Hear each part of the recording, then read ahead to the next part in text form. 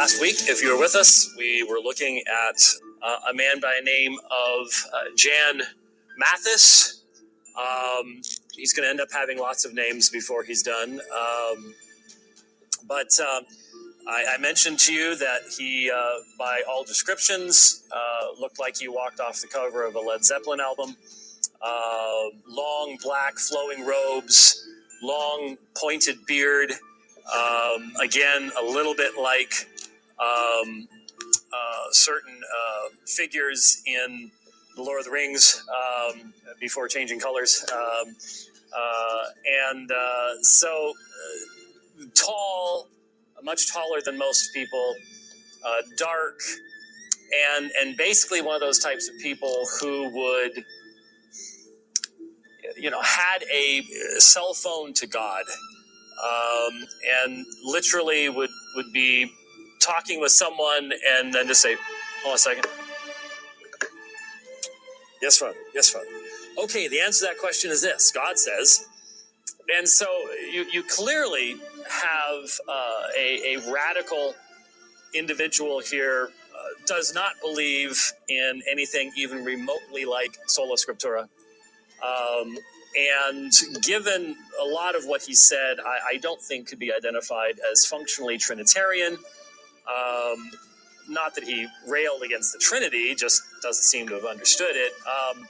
And what's interesting, what we will see with Mathis and then his disciple Jan of Leiden, the two Jans, these are the two Jans and the two Bernhards, Rothman and Nipperdalling. Those are four of the most important names of what happens in Munster between 1533 and 1535. But what's interesting is when you look carefully at what happens during this time period, especially once the city is besieged. The city is going to be besieged for a lengthy period of time, for over a year. There was a lot of singing and church services, and a lot of singing of Luther's new hymn, "A Mighty Fortress." They love that because Munster was a fortress city, and they were surrounded by walls. And so, a mighty fortress, and this is going to be the new Jerusalem. This is Zion. And but what was really interesting, even though there would be a great deal of scripture reading, there was a massive de-emphasis of the New Testament. There was a tremendous increase in emphasis upon the Old Testament.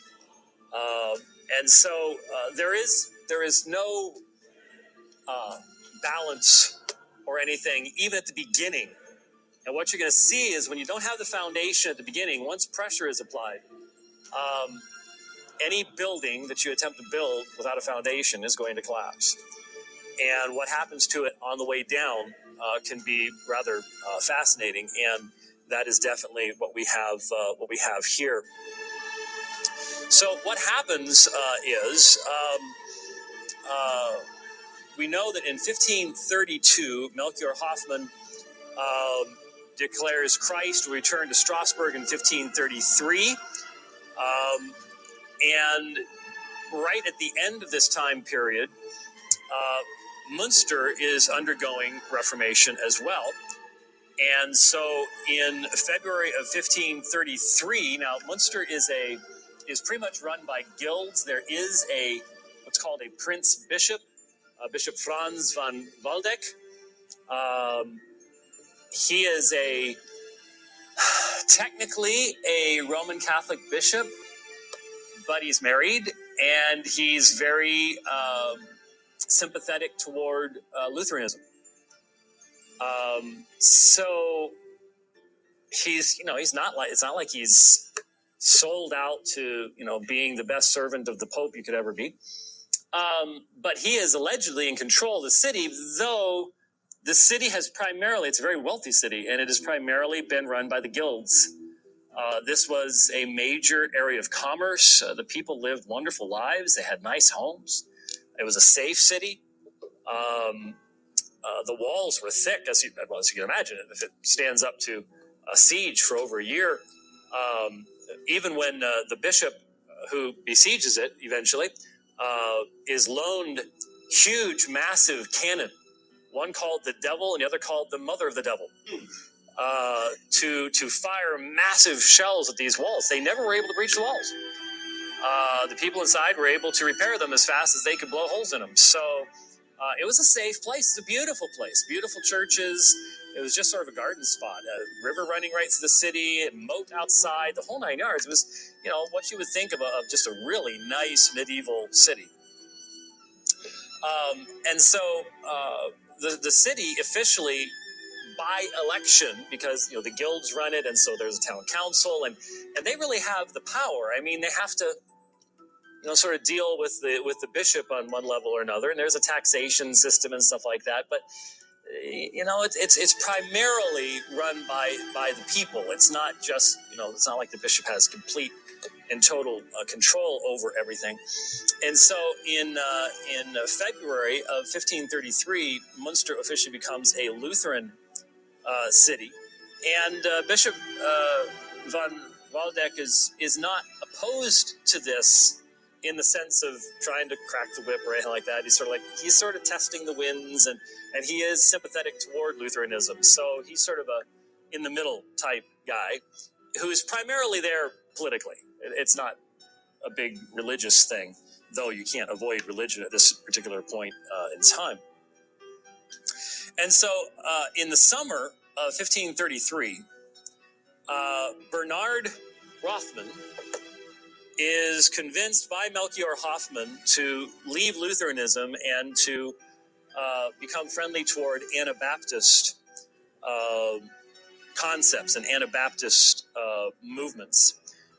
So he embraces the belief that infant baptism is invalid, that adults must be rebaptized.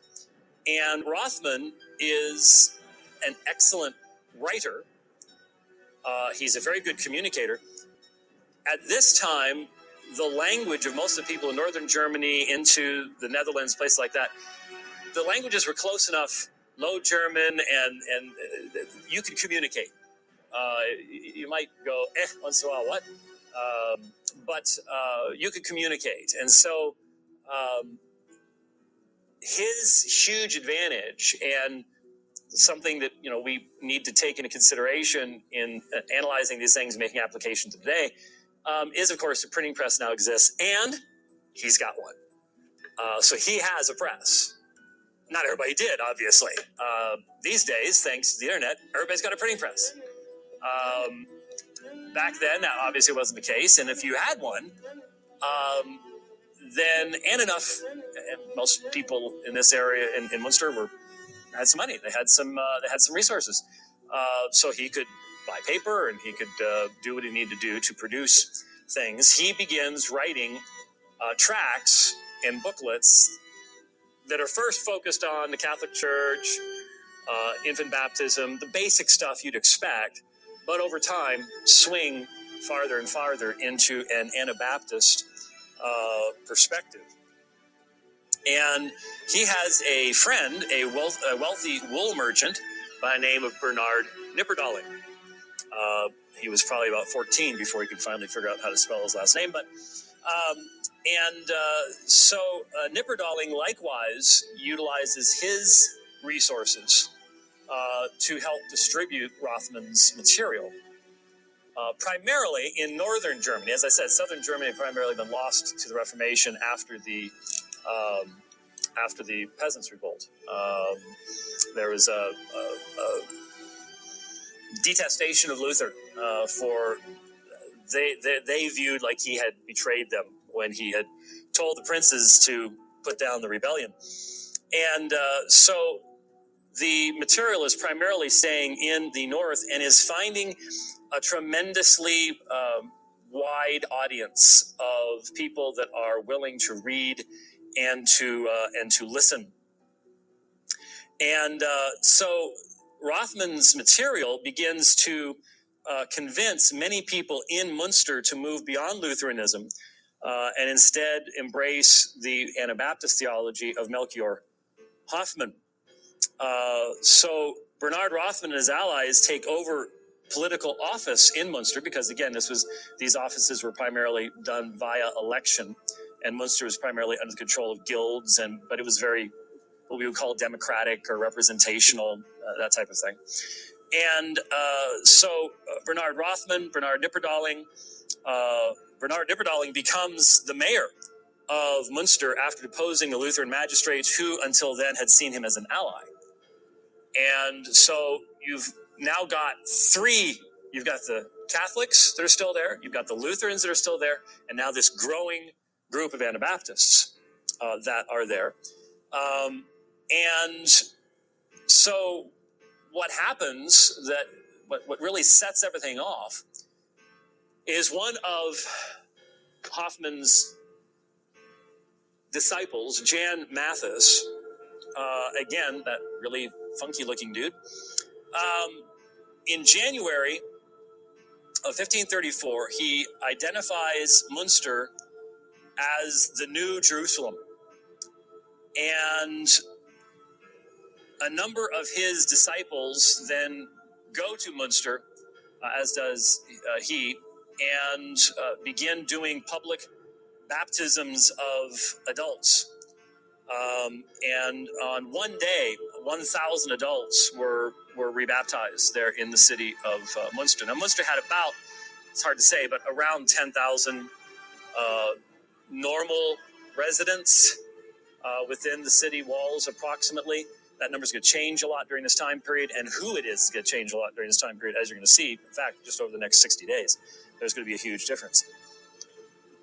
Rothman begins inviting people through his writings to come to Munster, where they are going to have freedom and so on and so forth. And so the population begins to change rather radically with this sudden influx of Anabaptists. And of course, you had the prophecy about 1533 in Strasbourg, and we missed it by a year. It's Munster. Okay, let's head that direction type of a situation. People who are willing to believe one prophecy are probably willing to believe a second one, even though the first one failed. And so you have this large movement, large-scale immigration into Munster, which of course is extremely troubling to the bishop and to others watching this taking place, but they're not really 1,000% certain exactly what to do. So on February 10th, 1534, Bernard Knipperdolling, mayor of Munster, joined the Anabaptist movement to overthrow the town council and the bishop. Anabaptist prophets Jan Mathis, and then Jan was accompanied by one of his own disciples, a young man at this time age 24, by the name of Jan of Leyden or Jan Bockelson. There are a couple different names that are used for him at this particular point in time. And the only way I could probably describe for you Jan of Leyden, the young man, he doesn't look anything like Jan Mathis. As far as we can tell from the historical records, probably would have been like a Brad Pitt at 24. Okay? Musically talented, an actor, just a master of manipulating people with awesome good looks. And he is second fiddle for now. There's all sorts of speculation as to whether he organizes becoming first fiddle later on, or just took advantage of what was happening, or whatever it might be. We'll see here in a moment. But as you put these guys in your mind, Jan Mathis needs to be the 6'5". Who was the bad guy in the Lord of the Rings? Saruman. Yeah, Saruman. Yeah, I guess. Yeah, dark, pointy hat, carrying I mean, literally. I mean, that's how he's described. I mean, there's no other way to. If you want something that a lot of people would have seen and connected, that's what he looks like. So that's how you guys see Jan Mathis. But now you've got this Jan of Leyden who's at his side, and he's very different than Jan Mathis is. And these guys come into Munster and begin preaching the necessity of having a pure congregation, the congregation of Christ, the community of Christ, so they call themselves. And, you know, the rest of the townspeople are sort of like, It sort of sounds like they don't want us around. And the more and more of them that show up, but no one knew what to do about it. And so there is a brief couple weeks of transition taking place where Matthes is getting his feet under him. And then I believe it was around February 27th, 1534, Matthes would have these. I cannot help but to simply point out that the description, the physical description provided by people who saw it, of when Jan Matthes would hear from God, has stunning parallels to the descriptions of what would happen when Muhammad received revelations that became part of the Quran. There could be almost a fit that takes place, or a loss of consciousness, or a stupor and mumbling and yes, Lord, type thing. But he begins preaching loudly in the square of the city that the congregation of Christ must be pure, and those who are unbelievers must be delivered over to Satan, and they must be killed. And he's basically saying we need to wipe out not just the Catholics, but the Lutherans too. Well, whether it was Jan of Leiden or just who of his allies come to him and say, if we do this, it's going to unite every mayor and every prince for 50 miles around, and they are going to come and crush us, and we will not be ready for them. This is radical. You've got to rethink this. And so Jan modifies his perspective of it. Now, already they are cramming everything they can cram into storehouses in Munster, because they are already assuming that the Prince Bishop will besiege the city because they have rejected his authority. And so they are storing up everything that they can store up. And they've got a few weeks to do this. And like I said, it's a rich city. They're buying everything they can get their hands on. It's one of the reasons the siege lasted as long as it did. And so on February 27th, 1534, a bitter, cold day, in the morning, Matthes and the Anabaptists drive all the Catholics and all the Protestants, all the Lutherans, out of the city. They are only allowed to take what is on them. Now, there had been a earlier deportation, actually. It hadn't been as violent, and it wasn't at such a horrible time. You were allowed to, take a cart, what you could carry. But you weren't allowed to take food or anything like that. Now, this deportation, this forceful one on February 27th, is when there is snow and sleet. It is freezing cold, and it doesn't matter who you are, and you're not allowed to take anything, even a jacket. You're just driven out of the city. And everything you own becomes a part of the city's common treasure. So, pregnant women are giving birth in the streets. It's a horrific situation. And they are driven out of the city on February 27th. And as a result, when the storm clears and the fog clears, the people of Munster look out and they see the bishop's troops in line, forming a cordon around the city, and the siege has begun. Now, that siege, while it's going to last until the next summer, is, shall we say, porous. The forest comes close to the city, and there are a lot of underground passages and all sorts of stuff like that. And so, while the city is besieged, and you can't have, wagons of food or something coming in, Rothman's going to continue getting his pamphlets out. People are going to go in and out. It's a porous situation until early the next year, when the bishop starts building literally a solid wall all around Munster, which is already 3 miles around to begin with. And so it's a big wall. But he realized, this is like a cancer. I need to completely seal it off. So the siege begins then early March, late February of 1534. Now, what begins to happen is a tremendous study over the next literally number of weeks into the fall is a amazing study in human nature.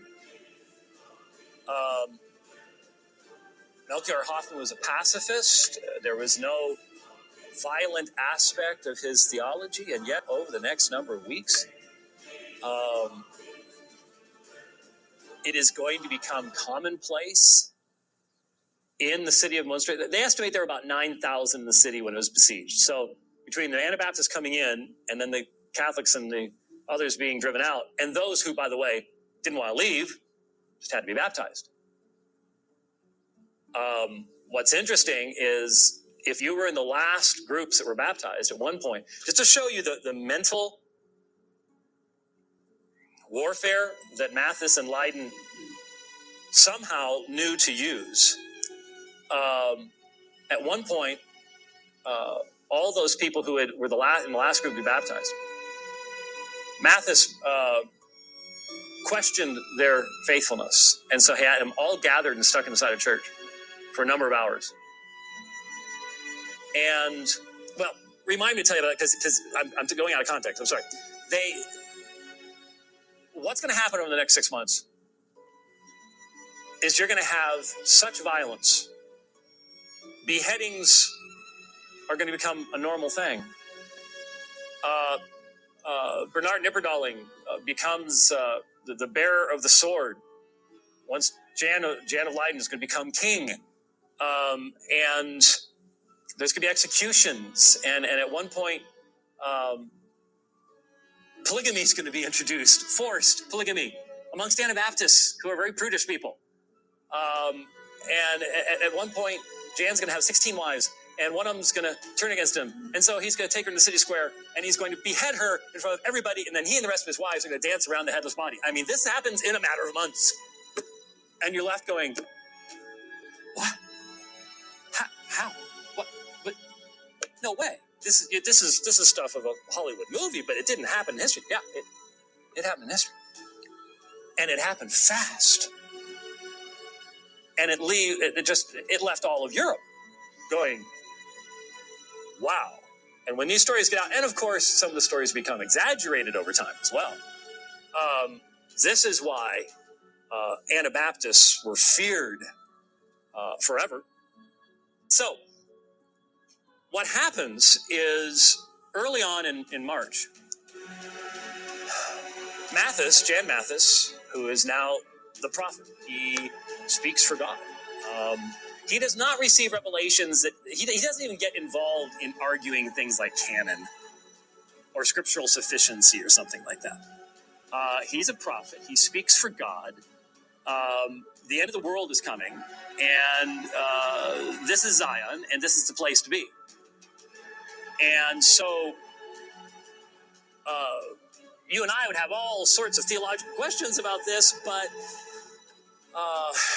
what happens is once the siege starts, then there's immediate organization of everyone in the city into a paramilitary style life. There's all sorts of secret passages in and out, and there's gates and stuff like that, and they have to be guarded day and night. And in fact, it's going to become a two-way street over the next number of months. You would think the Anabaptists stay behind the walls and are nice and safe. No. They become nighttime terrorists. And they will sneak out at night, and they will head into the encampment of some of the soldiers of the Bishop Prince, and slit all their throats and burn their gunpowder and destroy their cannons.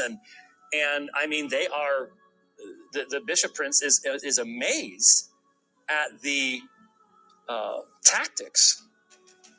They can't break out. There's too many. But man, they certainly make life interesting in the darkness. And of course, they're all the locals. Most of the people the bishops bring in or either local farmers to do work or mercenaries. They don't know the area. These people know the area like the back of their hands.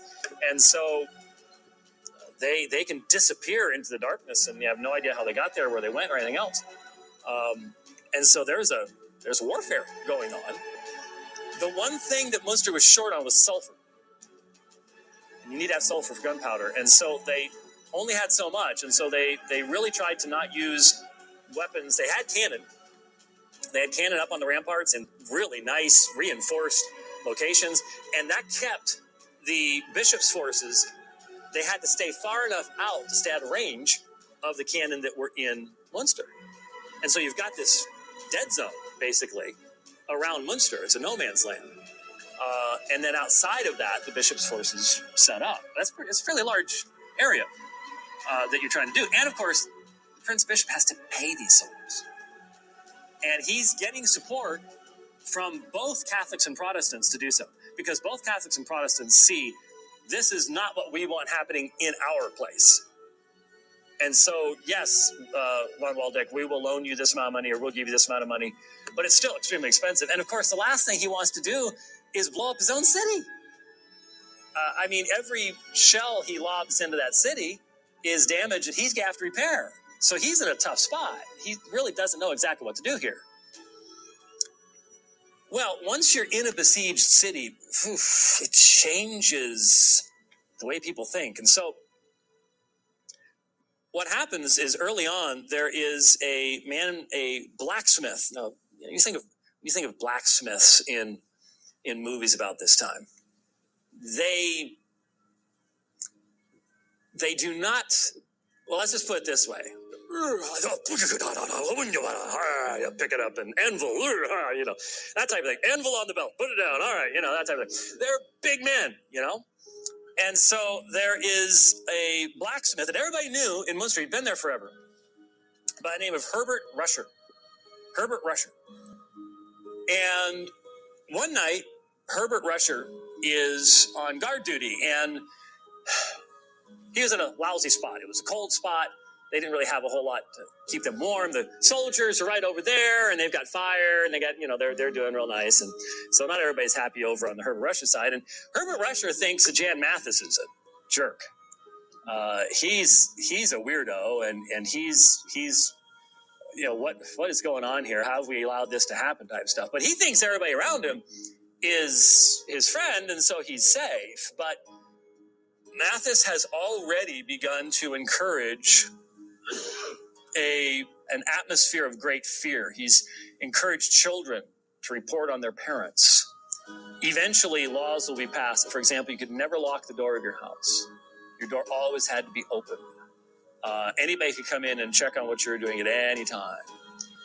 And both Jans were your classic cult-leading conspiracy theorist wackadoodles, and are thinking that everyone's always out to get them. And so word is reported to Jan Mathis about what Herbert Rusher has said. And so there's different stories as to where he was arrested and how he was arrested and stuff like that. But Herbert Rusher is brought before Jan Mathis and the large portion of the town populace in the city square, which is how things were done back then. And he is bound with a heavy rope, and his hands are behind his back. And so Jan Mathis begins to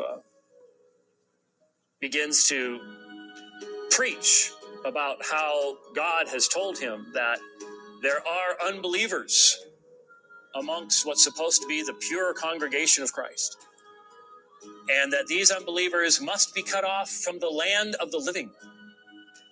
So people start looking at each other. They all know Herbert Rusher. He's probably made things for a bunch of them. And so a couple of these guys who are Anabaptist leaders, they are on board, come up to Jan Mathis and are like, we have rules. We have laws. We don't just execute people in the city square for the fun of it.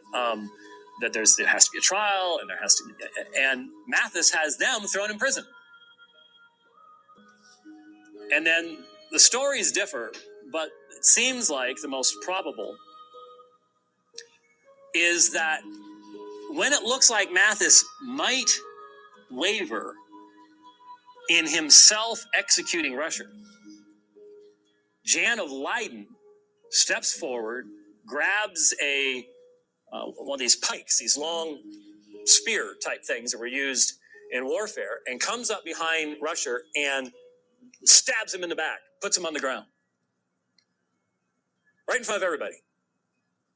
Well, Rusher, poor guy, is a strong guy, and it doesn't kill him. He's just laying there on the ground, screaming and moaning, which doesn't look good. And so Leiden goes over to one of the guards, takes his pistol, they were the cap pistol, the ball, and walks up to him and shoots him in the head at point blank range. Those weren't the most effective pistols in those days. Still doesn't kill him. And so people come out of the crowd, they pick him up, they take him to his home, and he dies 8 days later. 8 days later. The people are stunned. This is the context in which Jan Matthes says, "The Lord has revealed to me that there are some of you who are not true believers, those of you who were in that last group that were baptized in the last deportation. Before we kicked all the Catholics and Lutherans out, you were baptized then.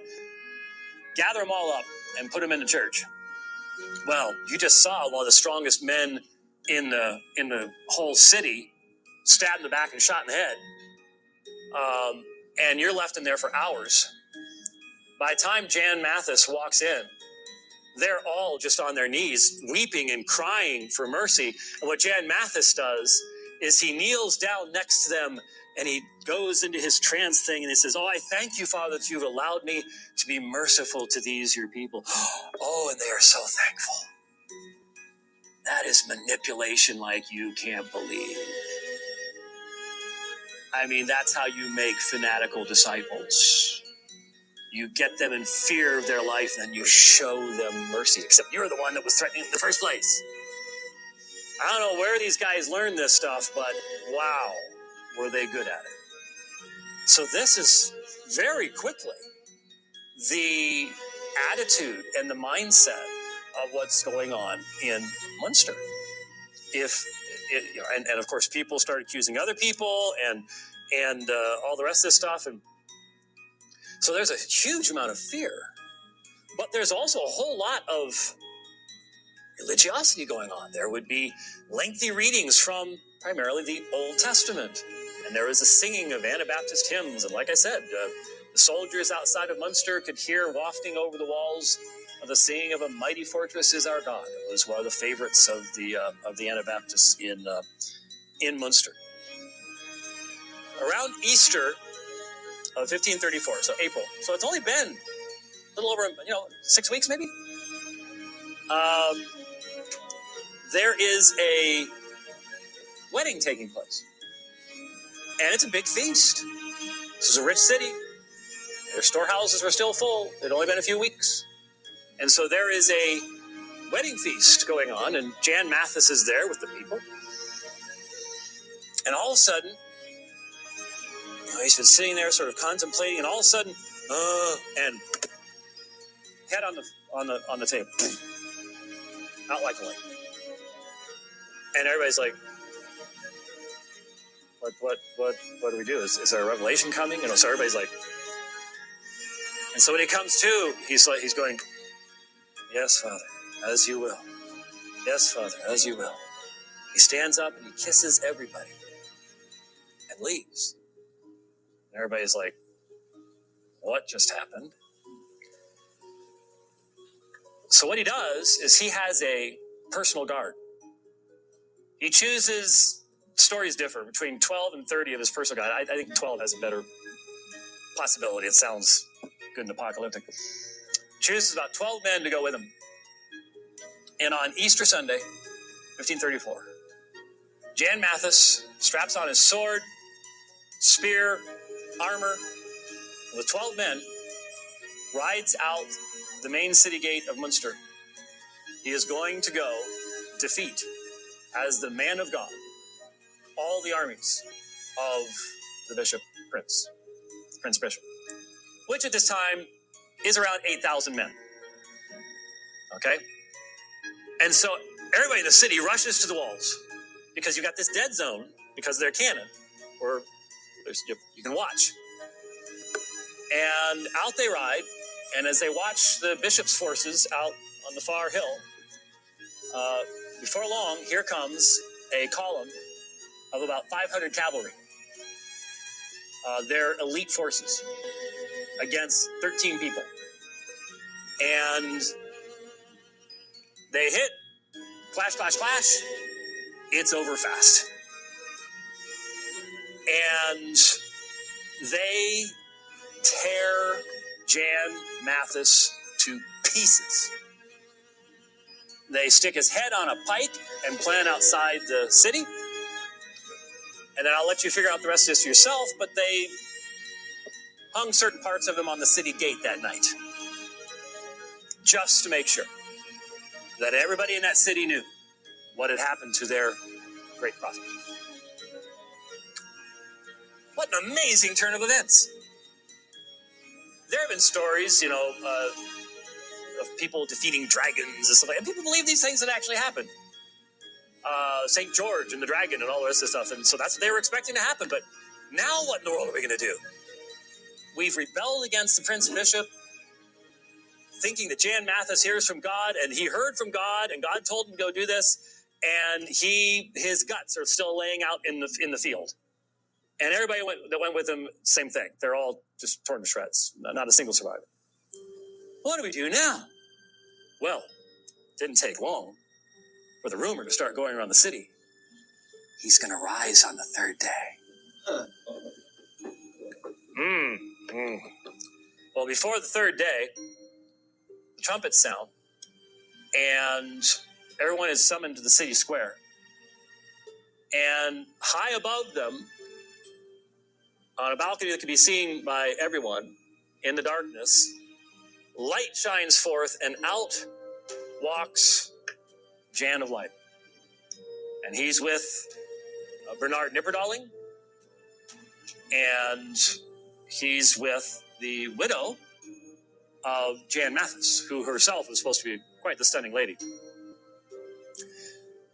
And what Jan does, remember, he's an actor. Oh, he knows how to make an entrance. What Jan does is he says it was Jan Mathis's time to die because he was arrogant. And God never told him to take those other men with him. He was to go alone. He wasn't to cause their deaths.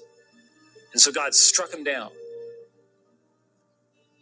But God is not finished with us and with our city. This is still Zion. This is still the community of Christ.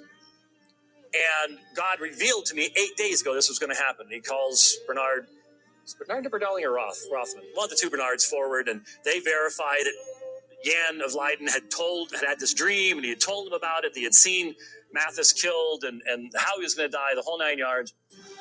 That's how they put down the rumor that Jan Mathis was going to rise again, and in the process, established Jan of Leyden as his successor. He's received revelation. He's received visions that are true. And God told him to marry Jan of Mathis's widow. Jan of Leyden's already married. So that's a problem. But now you have new leadership. And it is Jan of Leyden has now taken over. This would have been the perfect time for the bishop to move. But the bishop was not a military guy. And he made no move against the city, even though its leader had just been chopped to pieces rather easily by his own forces. And so now Jan of Leyden is in control. The siege has only been a matter of weeks. It's going to last for another year. It's going to last for another year, more than a year, under Jan of Leyden's leadership. And in a matter of weeks, a jewelry maker is going to show up out of nowhere. Nobody knew who he was. The prophecy from God. Jan of Leyden is king of Zion in the manner of David. And he is going to be made king of the Anabaptists in Munster. And so he at first is just simply the leader, and he continues what Jan Mathis was doing. And as I mentioned, one of the primary things that the two Jans are intent upon doing is establishing what could only be described as a fully communist state there in Munster. And so it really does become a reign of terror over the next number of, for the rest of the time. Only the terror increases. And then as starvation begins to become a reality, you have this insane mixture of people dying of starvation and the desperation that comes from that. And yet Jan and his court, because in a few months, I'll mention in a moment, he'll be made king. So you have a monarchy in a communist system, which is rather odd when you think about it. But what happens is you're supposed to bring basically all of your worldly goods. You're only supposed to have a certain amount of clothing, and all the rest of the clothing you bring into the storehouses, and all your gold, your silver, or riches, or anything is brought to the storehouses. And then as you have need, as anyone has need, you just go to the storehouse and get what you need. But everyone's supposed to be on the same level. And so Jan continues this. But then there is also an increase in, as I mentioned before, the Old Testament is the primary scripture of the Anabaptists, or whatever you want to call them, in Munster. And so there is a strong theocratic concept. It's almost divine revelation. Jan Mathis was more open about sort of being a prophet. But once you get started, people can come along, and once you've sort of expanded the canon and allowed for new revelation, then other people can come along. And how can you be overly critical? Somebody just pops up and says, God just told me X, Y, or Z. If you've got your power because somebody before it said God told me X, Y, and Z, then it's hard to be overly critical about what someone's saying now. And so what happens is that during one of the public processions, Jan has basically, I'm getting ahead of myself. Let me back up. There is a fascinating reality that takes place, and that is, did I mention to you the first whoops attack against the city? Yes, no, maybe, I guess not. The Prince Bishop von Waldeck is under a lot of pressure to attack the city. And remember, he has been given these huge cannon, the devil and the mother of the devil, and all sorts of other artillery pieces. And so in May, they decide it's time to move against the city. He doesn't want to do this because it's his city. He doesn't want to blow it up. He's got to prepare all this anyways. So they start firing cannons and try to blow holes in the walls of Munster. And they're going to attack the next day. Well, the problem is almost everybody in the army are mercenaries. And mercenaries tend to like to drink. And so there was one group of mercenaries that really liked to drink. And so as the cannons are going boom, boom, boom, they're pouring it down. And they sort of pass out, and at least enough of them wake up at sunset. But they're so confused, they think they missed the call to head toward the city at sunrise. And so they're worried that they're not going to get any booty once they get in, that's where the mercenary, you get to go to the city, sort of ransack stuff. And if you run into some rich guy's house, you stick some stuff in your pockets. That's how you make all your extra money. And so they're like, oh, dude. I don't really think it's the terminology they used, but the sort of old German version of, oh, dude. And so they start running toward the city because they figure they've been left behind. So all the other soldiers who are just getting ready to go to bed are like, did we miss something? Well, now they're going to get all the... And so all of a sudden there is this, at dark, utterly disorganized attack on the city with the sun going down instead of going up. Well, the Anabaptists rushed to the walls, and it does not take very much for them to get rid of drunk soldiers in the dark when you're up on the walls throwing stuff down at the people down below, and the attack is repulsed with basically no injury to the people in the city, but numerous, especially the drunk soldiers, ended up at the bottom of the moat, dead, or whatever else it might be. So the whole attack the next day is called off, and the Prince Bishop is like, oh, good grief. And the people inside the city are like, yeah, we've been delivered. And so that was the first thing. Then during the summer, there was a fellow by the name of Johann Dussenscher from Warendorf, a lame goldsmith. He had a powerful talent for arousing his listeners to a fervent pitch of enthusiasm. I'm reading from the Taylor King here. Not even Rothman or Krechting or Knipperdolling praised Jan so effusively. And so there's this one day where Jan comes before the people, and he's all humble, and I just don't know if I can do what God's called me to do. You people deserve such better leadership, so on and so forth. And he's humbling himself. In the midst of this Johann Dussenscher, the goldsmith, the lame goldsmith, comes forward, and he starts preaching. He says, did Jan's people realize, he says to the growing crowds, that they had a biblical hero in their midst. Jan was no mere prophet. He was the one that the prophets anticipated. He was more than a man. He was a veritable David, a return to be their king. And so somehow he opens up his bag, and what does he have in his bag but a scepter and a crown and royal accoutrements that he just happens to have with him.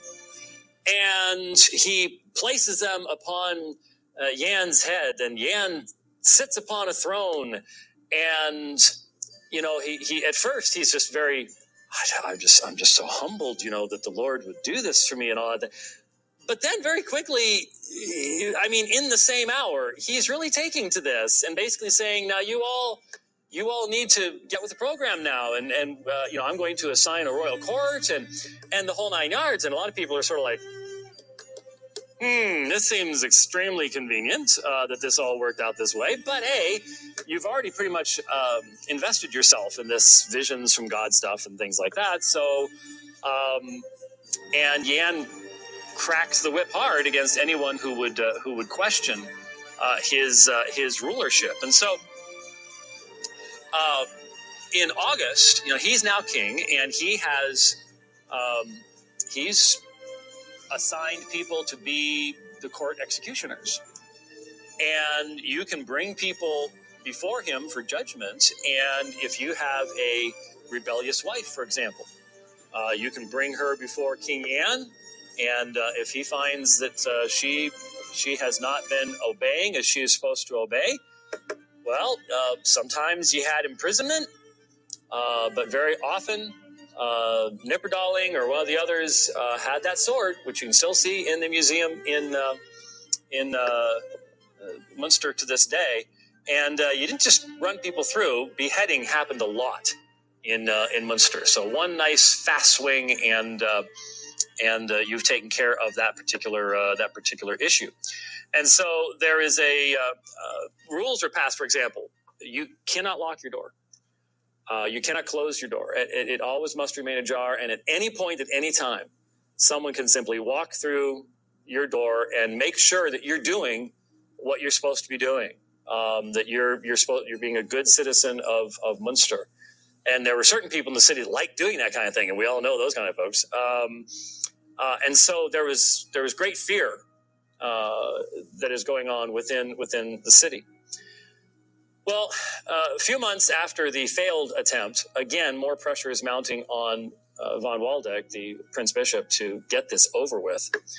And so they finally command that no one drink one day, and as this sort of plan that with the attack. It's best to have sober soldiers than drunk ones. And so in late August, 1534, they again open up with the devil and the devil's mother.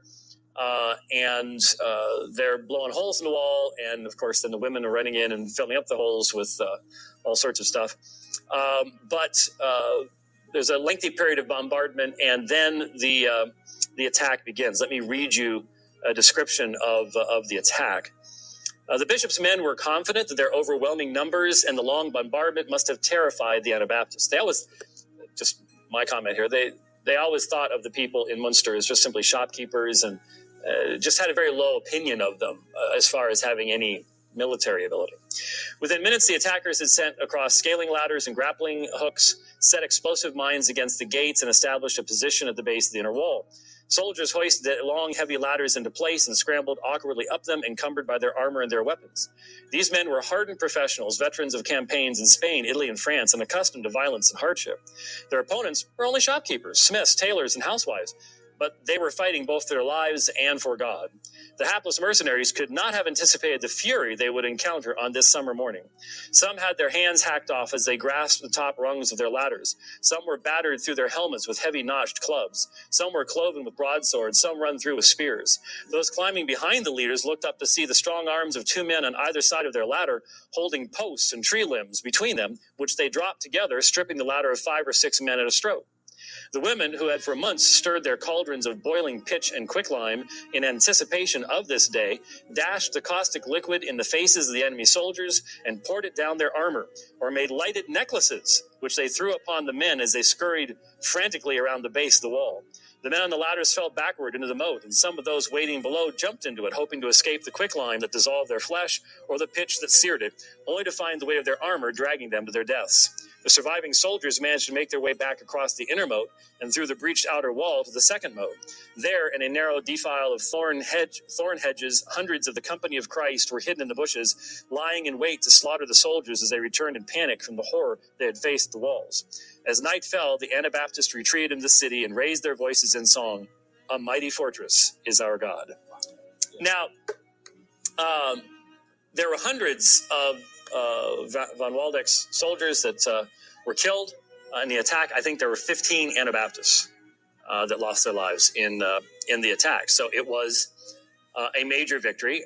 King Yan, by all accounts, even by those who did not like him at all, said that despite arrows raining down and the bombardment and bombs and everything else, he rode around the battle lines on a white charger, just evidently utterly insensible to the dangers, giving commands, and did a great job, and obviously greatly increased the stature that was his in the city.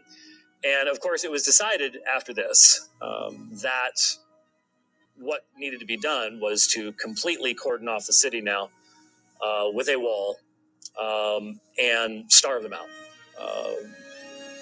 Despite how many head of cattle they still had and things like that, this was the only way to be able to do it. During this time, in the fall, late summer fall period, Yan sends out 12 apostles. You can still get small numbers of people in and out at night, because you don't have night vision goggles and stuff like that, and there's woods around. And he sends out 12 apostles to get help in the fight against the Prince Bishop.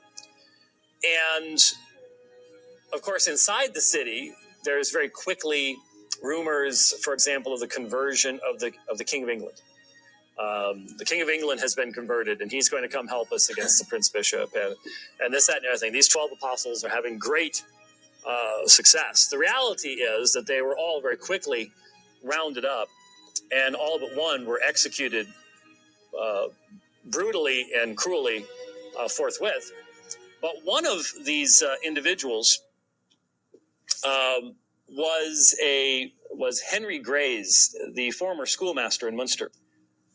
And he was captured, was going to be executed, but hearing someone speaking in Latin, which he himself could speak, he was a schoolmaster, he began a conversation with someone, and because of his education, was not looked upon as just a bumbling someone from Munster.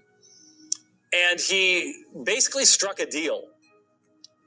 And the deal was he would go back into Munster. They would come up with a believable story. He would go back into Munster and he would spy upon the city and then escape to give the Prince Bishop the information he needed to bring about the end of the siege. Evidently, he, at the beginning of everything, he had sort of stood against it, but then evidently became a believer, but then became an unbeliever once he got out. And so the story he came up with was that he was in his prison cell about to be taken to the gallows, and an angel of the Lord appeared and instructed him what he was to do. And the next thing he knows, he finds himself, what they did is they took him at night and they snuck him to one of the gates in chains and then left him under a bush. And so he starts crying for help out there. And it's during the winter, so it is frigid cold. But they couldn't exactly wrap him up in a nice cloak or something, so he's out there freezing. Well, the guards hear him inside, but they figure it's a trap. We'll wait for sunlight. So by the time they finally come out and find him, he's about dead. So they start rubbing on his body and doing something. They bring him in because they recognize who he is, and he recovers and tells this story of the deliverance by the angel of the Lord back to Zion, the holy city, and he's believed, and is very quickly, once he fully recovers, brought into the very inner circle of King Jan and gets to observe everything in a straightforward fashion. And so what he is going to eventually do is get another vision from God, where he is to go to southern Germany and raise support in southern Germany. This is months later. And he leaves Munster, goes straight to the Prince Bishop, and gives him all the information on what's going on inside the city. And this is a part of what ends up happening in the eventual downfall. So, for example, one of the rumors when they first sent the apostles out, Henry VIII had been rebaptized into their faith and now recognized King Jan as his sovereign. An Anabaptist army was about to invade Rome, the citadel of Satan, and overthrow the Pope. In the Netherlands, thousands of supporters were arming their ships for an expedition shortly after the new year to rescue the besieged city of Munster. So everybody wanted to believe the good news. The problem is all of it was completely false, and that's what happened in that situation. Now, let me see here. There are a bunch of these quotes I wanted to make sure to get in here. Just to give you an idea of how bad things got in the city itself, on September 25th, as on other days, the fanfare of trumpets announced the imminent arrival of the king and his court. Now, wouldn't be so bad in September, but by December, January, February, March, the king's court was still eating well, while the people were starting to eat each other. That was one of the bad things. Riding his white stallion, preceded by Nipperdalling and Krechting on foot, all enclosed within a moving box of bodyguards, Jan rode slowly into the square and took his place on the throne. On one side of the throne, a young boy, a page, held a copy of the Old Testament. On the other, an older and stronger boy held a naked sword. A young woman was led before the throne, her head bare and her hands tied before her. Her name was Elizabeth Holschern. She was charged with having 3 times denied her husband his conjugal rights. The young woman said she had been assigned to her husband. Okay, stop.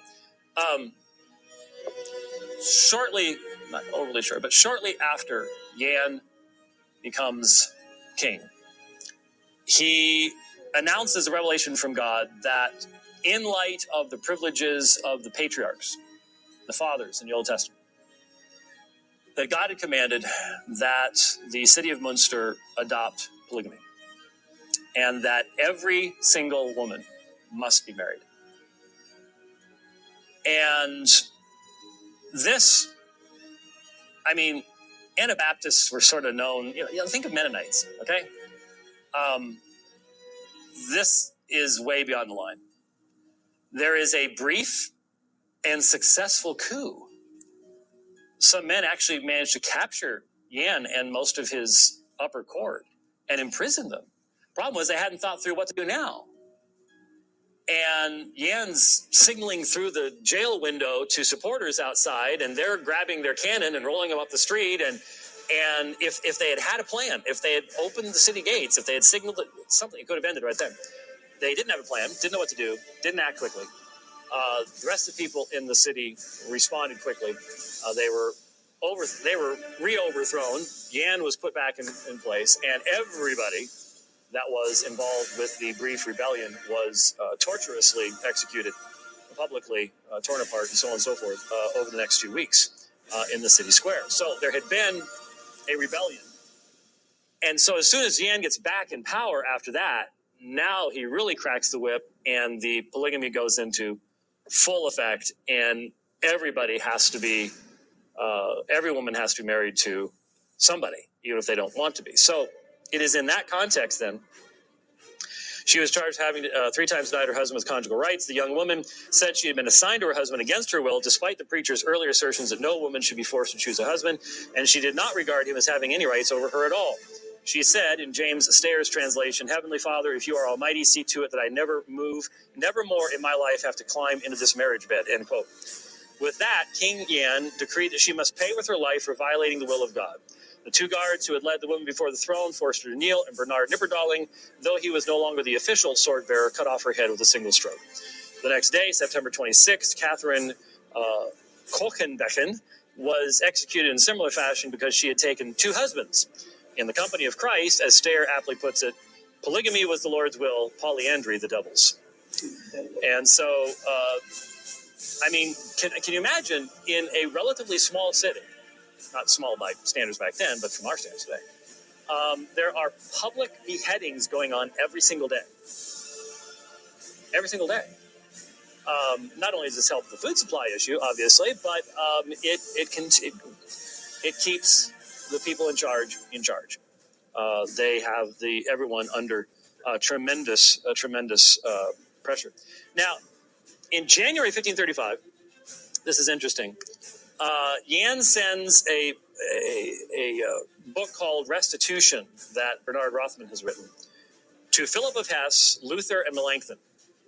And if you remember the Marburg colloquy, it was Philip of Hesse, Luther, Melanchthon, Zwingli. Zwingli's dead now. And others were the ones that had met there in Marburg. And so what's interesting is Luther then coined the title of that book I've mentioned to you, The Tailor King, in his response to Jan of Leyden.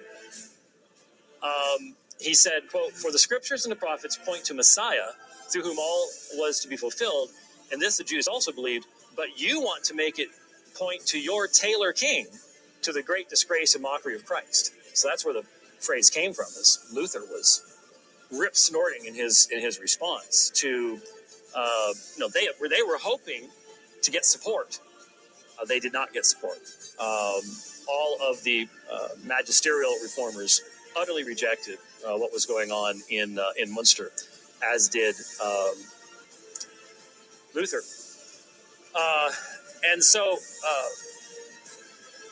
remember when Grays had left to go raise support in southern Germany, he actually went to the bishop, and then right around this time, he writes a letter to the people of Munster, and they copy it with his signet ring, and of course, you didn't want to be found with one of them, because Jan would kill you. Because the idea was, if you read it, then you'd tell other people about it.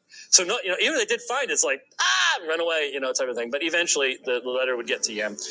And this letter came from Grays, that everybody in the city knew, saying, "You've been deceived, you've been misled. This is all, surrender." So this was a great danger to Jan's leadership at that particular point in time. One more story that is fairly lengthy here, but it really struck me. Elizabeth was the blonde and beautiful daughter of Bernard von Scheer, a blacksmith. She had been married at 19 years of age by force after the king's decree of polygamy to a man named Reiner Hardwick, and had tried unsuccessfully to run away from him through the city gate. Hardwick had then died, and her father had arranged for her to be married to an old man, cadaverous, pockmarked, and bald, one August Kloterbund. That just doesn't sound good one way or the other. One day in the late fall of 1534, as the king was holding court in the cathedral square, Elizabeth was brought to him for judgment, arms bound behind her by her father and her new husband. Bernard von Scheer complained that his daughter had been disobedient to him and that he should be allowed to punish her. August Clipperburn went further. He said that Elizabeth, though she was his pledged wife, had told him she would sooner sleep in the bushes than with him. He asked that King Jan pronounce on this rebellious woman an appropriate judgment. Jan asked Elizabeth if she had married Clipperburn of her own free will. She asked, according to Helmut Paulus's version of the story, how anybody could think that a young woman might want to marry such a stinking old goat. She would rather be 3 feet under the ground. The king reprimanded the old man and the girl's father for imposing their will on her unfairly and had her imprisoned in the Rosenthal for disobedience. A few days later, she became his 10th wife. Beautiful, spirited, and brave, Elizabeth was Jan's favorite wife after Queen Devara. Remember, Queen Devara is Jan Mathis's widow. Right. Jan, yeah, right. So, the real, if you remember Jan Mathis and the whole 1970s rock band cover thing. But anyways, in early May, Elizabeth had grown difficult. Accounts varied. Some said she had been disturbed by the sad fate of the refugees Jan had turned away from the city gates. We're all the way into May for this particular story. People started to try to get out of the city as they're starving. But the Prince Bishop had said, there's now a wall all around the city. Said, no, we're not taking it. And it was a pitiful sight. You've got these starving people begging to be let out, and they're caught in this no man's land because once Jan said, you can leave, but you ain't coming back. And so they were dying out there in the wilderness. The Prince Bishop's soldiers would just kill the men. Some of the soldiers' wives were organizing food chains. They'd be throwing food over the wall at these people. It's just a horrible, horrible situation. And Elizabeth had seen this because Jan wouldn't let them back in. Some said she had been disturbed by the sad fate of the refugees Jan turned away from the city gates. Others said she had protested the starvation that was evident all around them, while she and the other members of the court were allowed to eat all they wished. Whatever the cause, the various accounts agree that Elizabeth reproached Jan for his inhumanity and demanded to be allowed to leave him and the city. Outraged at her ingratitude and her temerity, Jan led her to the market square and before the other wives and the assembled throng, I think by now he had 16 wives, and the assembled throng that had been summoned condemned her to death. Helmut Paulus, adding a novelist's insight to the documents describing this incident, imagines Elizabeth's last moments as she hears the king say, God has commanded that you must die. This is the same test that Abraham faced. I cannot escape it. How strange those words sound to the young woman. Her lips draw back in scorn, but her eyes are shocked when she looks into the face of the king who stands before her, his back to the crowd. His eyes gleam with animal savagery. His lips are pulled back from his teeth. In great fear, she tries to stretch out her hands against the truth now revealed in his face that a mask had previously hidden, but her hands are bound behind her. She wants to scream, but she is gagged. She sees how the king takes the sword from the hand of Master Nyland. Her hands are unbound, and she is lifted with inhuman strength and forced to kneel with her head on a block. She clasps her hands before her as she hears, this actually happened, hears King Jan reproach the other wives. Listen to this. Why don't you sing? Sing! She hears the frightened voices of the women weakly like an exhalation singing In Excelsis Deo, glory to God in the highest. She sees a flash of light, feels a terrible pain, and drops into a dark sea. All now is peaceful and dark. Several graphic sketches of the king dancing with his other wives around the headless corpse of Elizabeth von Scheer have come down to us as perhaps the most vivid documentation of his depravity, and it was this incident more than any other that led serious observers to see Jan as indeed the devil in human shape. But perhaps the true devil in this scene is the one omitted by Paulus in his reconstruction, the former Catholic priest Bernard Rothman, who looked on as the king and his court danced and said, glory to God in the highest. So here, as it's getting bad, Jan decapitates his second favorite wife and then forces the other wives to dance with him around her decapitated body in front of the populace. This is what has happened in Munster. So, there is a fellow by the name of Henry Gresbeck who left Munster in May 23rd. He managed to find some kind guards on the wall, explained that he was himself a former soldier. He was taken to Prince Bishop. Over the next few weeks, he took men to secret entrances, demonstrating he could get in and out of the city. They then sent about 200 men with him. They snuck into the city and invaded, but were discovered, and so there was fighting going on in the city. One of them managed to get away from the others who had taken up a defensive position, get up on the wall, and signal for the Prince Bishop's troops to come. The Anabaptists had abandoned their post to go inward to fight. And so this is how eventually the Prince Bishop's army was able to breach the city. Get in. There was fierce fighting for an extended period of time during that day. The Anabaptists had created what we would call tanks. They were armored carts, 16 of them in City Square, with cannons and everything. I mean, they were going to use them to try to break out, but then once they ate their horses, that wasn't going to work very well. So, but they were, the Prince Bishop's forces were really concerned about those things because they didn't really have anything to deal with them. But eventually, the city is taken. The soldiers had all been charged to not kill the leaders. The leaders had to be executed properly. And so what's interesting is they never found Bernard Rothman, the guy who wrote all the sermons. 20 years later, his wanted posters were still in Europe. What happened to him, no one knows. He could have been just so horribly mauled by the soldiers that didn't know who he was, that could have been blown up into pieces, who knows. Or he might have gotten out. We don't know. We just don't know. But he never surfaces again. There's just no knowledge. But Knipperdal and Cresting and Jan of Leiden are all captured alive. And pretty much everyone else is killed. Certainly all the men. All the Anabaptist men in the city. Thousands. It doesn't matter. If you're found in a house, even if you weren't involved in the last fighting, you're just right out in the street. You're run through with a sword and left to die. And you just pile the bodies up. And most of the women were killed as well. It was an absolute slaughter in the city. There is a period of time that passes while these people are in prison, where there is conversation. Jan even suggested to the Prince Bishop that he build 3 cages and parade he and Knipperdalling and Cresting in the cages around the Anabaptist areas, where they could tell people that it was all foolishness and that they're wrong and so on and so forth, and try to hold things down. And maybe the Prince Bishop could make up some of his losses by charging to see the prisoners. But he knew what was going to have to happen. If all of his followers had already been executed, then he had to be executed as well. And so finally, on January 22nd of 1536, in Munster, where all of this took place, carts were tied together with boards placed across them with a central pole in the middle.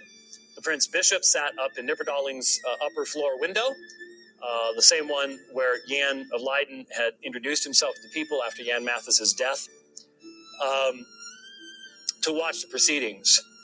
And the law was that for this execution, each person had to be tortured for exactly 1 hour.